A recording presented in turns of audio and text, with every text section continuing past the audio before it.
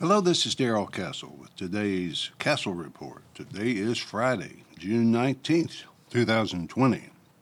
And on this report, I will be talking about what former Vice President Henry Wallace described as the century of the common man. What condition is the common man in today, since this is supposed to be his century? For the Castle family, though, week 4 out of quarantine passed uneventfully. Although the powers that be tell us that we are now part of the masked ones, the masked generation, whether we like it or not. A family daughter remains marooned but safe and unmasked, virus-free in a distant land on May 8, 1942, in the Grand Ballroom of the Commodore Hotel in New York City. Vice President Henry Wallace gave a speech to a packed house. It was packed with a diverse group. People from 33 different nations, including all the nations of Latin America. It was Vice President speaking, after all, and the nation was in the early stages of a world war. Mr. Wallace titled his speech "The Century of the Common Man." He reviewed the great revolutions that had engulfed the world over the centuries, in which he asserted the common man had tried to uplift himself through bloodshed. He emphasized that the next century would be different, since the coming change would be for the benefit of the common man, and the government would bring it about peacefully. He said that he and President Roosevelt were proposing to make the following 100 years the century of the common man, buttressed by the 4 freedoms emphasized by the President. In his recent speech to Congress, these 4 freedoms, President Roosevelt told the world, were the 4 freedoms that Americans held to be so dear they would be willing to die for them, or to go abroad and kill to protect them. The 4 freedoms were freedom of speech, freedom of religion, or worship as the President worded it, freedom from want, and freedom from fear. We will address the state of the 4 in a moment, but first, the Vice President's speech became an international sensation. Mr. Wallace was an avowed socialist, you see, or communist, depending on who you talk to. That was 78 years before Bernie Sanders made it fashionable to be a socialist. Composer Aaron Copeland, who was the son of a Jewish Lithuanian immigrant family, was so taken by the speech he wrote a composition in honor of it, which he called Fanfare for the Common Man. This piece became a part of Americana. It's still played today. I'm sure you've heard it sometime in your lifetime. The Vice President was honored by fellow socialists around the world for his idea of bloodless revolution, although at the time the world was awash in blood. Mr. Wallace proposed that the government should relieve the burden of individual responsibility that the common man had shouldered since the advent of America. The burden would henceforth be socialized across all strata of society. Incidentally, what is a common man? What does it mean to be called common?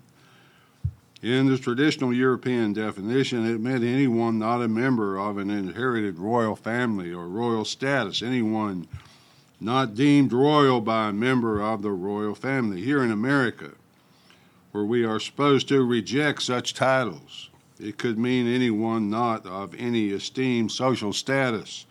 Such things in America are usually determined by money instead of birth. At the time Mr. Wallace spoke, common men and women were dying by the millions across the world, dying in battle, dying as collateral damage in war, dying in the German concentration camps. When the war ended, the 15 years of the post-war boom really could truthfully be said to be the golden age of the common man. Except for a few years fighting on the Korean Peninsula, the common man's plight was uplifted by the World War and its aftermath. The industrial machinery of the war was converted quickly to civilian consumer goods, and that provided good middle-class jobs for the 12 million returning men. The former soldiers all needed houses, cars. All other products had to be manufactured. There were enough good jobs in manufacturing to go around. Each family could live on one income, so there was one spouse available to nurture the children. They had a car. They could take a family vacation once a year. When the breadwinner retired, there would be a pension waiting for them. The status existed, at least in part, through parts of the Truman, Eisenhower, and Kennedy administrations, but then the Federal Reserve and the elites whose cause the Federal Reserve served started to assert itself. The Vietnam War put the final nail in the coffin of the century of the common man. President Nixon found that it was impossible to pay for both an expensive war and the Great Society programs left over from President Johnson. His solution was to cut the dollar loose, cut the dollar's historic tie to gold, set it free, with no limits on what could be printed, what could be borrowed from the Federal Reserve via the central banks of the world.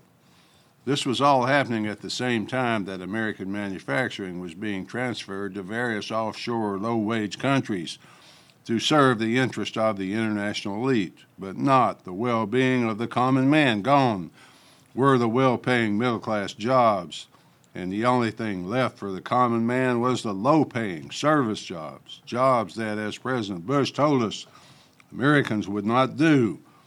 The American common man suddenly had to compete not only with low-paid workers around the world, but with low-paid immigrants who were imported into his own country in massive numbers. He was told that he should be happy about all this.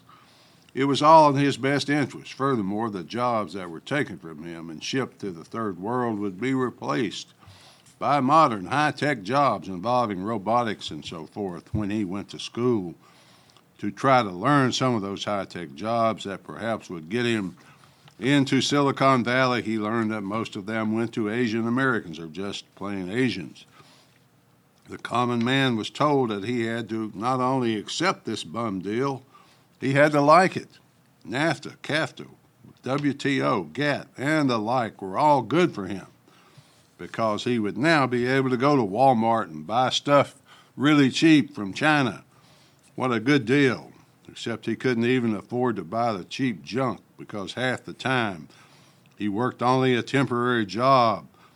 Maybe he was on unemployment, always on food stamps. He could appear rich, he was told, if he could just acquire more debt to buy more cheap junk. His self-esteem languished in the gutter as he could not get proper education for his children most of the time.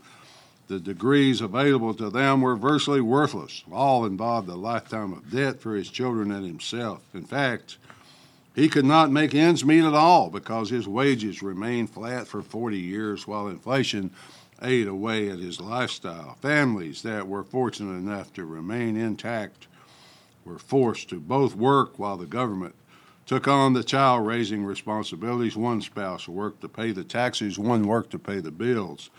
They had to borrow to survive until they couldn't meet the debt service anymore because income and expense just never seemed to balance. Good news for the government, though, as computers relieved them of the burden of printing. Now they only had to hit a keystroke, and the money appeared. If by magic the government set the example for the common man to follow, borrow whatever you need, pay back nothing until it all collapses. Then you take the fall, not the banks or the Wall Street firms. You, Mr. Common Man, you take the fall.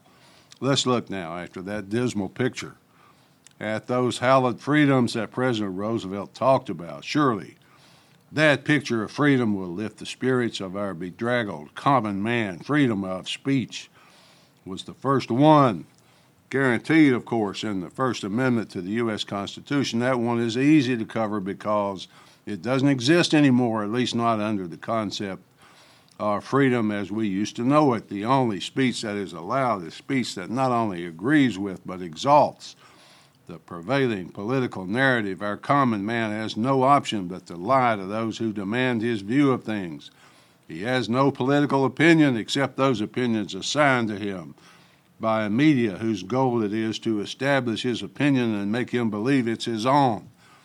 No college professor can dispute that narrative, no doctor, no scientist, no lawyer, certainly no common man. To dispute the prevailing narrative would be to lose one's job, one's profession, one's social standing, to be ostracized from polite society. If anyone had the audacity to actually speak his mind, he would be forced into a humiliating, groveling, disgusting apology, which he does not mean, and it does not work anyway. His head would be symbolically paraded around the world on a pike as an example of the penalty for noncompliance. In response, the common man, being also a practical man, keeps his mouth firmly shut lest anyone should find out he has a contrary opinion. In his mind grows a burning anger. He thinks he has no voice. He's unable to affect this deteriorating condition he sees all around him. However, this is America, he thinks. He reasons, so he can still vote. He can obtain change that way. That'd send them a message, wouldn't it? That he is not going to take it anymore. No, our common man learns the hard way that no matter who he votes for, it just gets worse. What about religion? Surely he can still worship as he pleases. No, the churches are closed now. Possibly they'll be open partially over a time frame to be determined by his betters. He also learns his religion is out of favor right now. He hears a lot about Islamophobia, but he sees no sanction for those criticizing his religion, so the common man keeps his mouth shut, hopes no one notices that he might have an opinion of his own. The other freedoms listed by Mr. Wallace are not protected by the Constitution, but they are fine socialist talking points for sure. Freedom from want. That's a hard one, isn't it? I mean, the government is supposed to somehow prevent each person in this country from want. No one who wants for anything. Well, let's just restrict it to no one who wants the necessities of life, such as food, clean water, housing, education, and so forth. He thinks it's not for the best, but he waits like a baby bird for the government to put the food in his mouth. Freedom from fear is the last one. The common man says, don't make me laugh. The last few months have been about nothing but fear. The government and its elite masters want us in a constant state of fear so that we are much easier to control. The common man is told to be afraid all the time. Avoid risk. Take no chances. The government will solve the problems for him. He looks around. He sees all kinds of lies, hypocrisy, destruction of everything he holds dear. Everything he was raised to believe in is bad. Everything is now good that was once bad. He is not allowed to attend church, but protesters are allowed to fill the streets. Terrorists occupy the center of a once great city. No one does a thing about it. Pallets of bricks appear to the terrorists as if by magic on hand carts for the looters to use. A Nazi collaborator pays people to riot, to burn, to loot, and call other people vicious names in the public press. His country, the one that his grandfather stormed Omaha Beach to save, is not his anymore. He's told constantly by virtually all media that the problems are all his fault. He wonders how that could be. Why so many blame him? He only wants to live a quiet, peaceful life. Welcome to your century, Mr. Common Man. The common man's not stupid, though. He knows the plan is something like this. Number one, instill fear in people. Number two, lock people inside their houses. 3, drive tens of millions of people out of work. Number 4, remove all pressure release valves such as sports, concerts, theaters, bars, restaurants, and the like. Number 5, close the churches. Number 6, dehumanize people by forcing the healthy to wear masks. Number 7, sit back and wait for the explosion. Finally, folks, what is the common man supposed to think about all this? He isn't. At least that's the way I see it. Till next time, folks, this is Darrell Castle. Thanks for listening.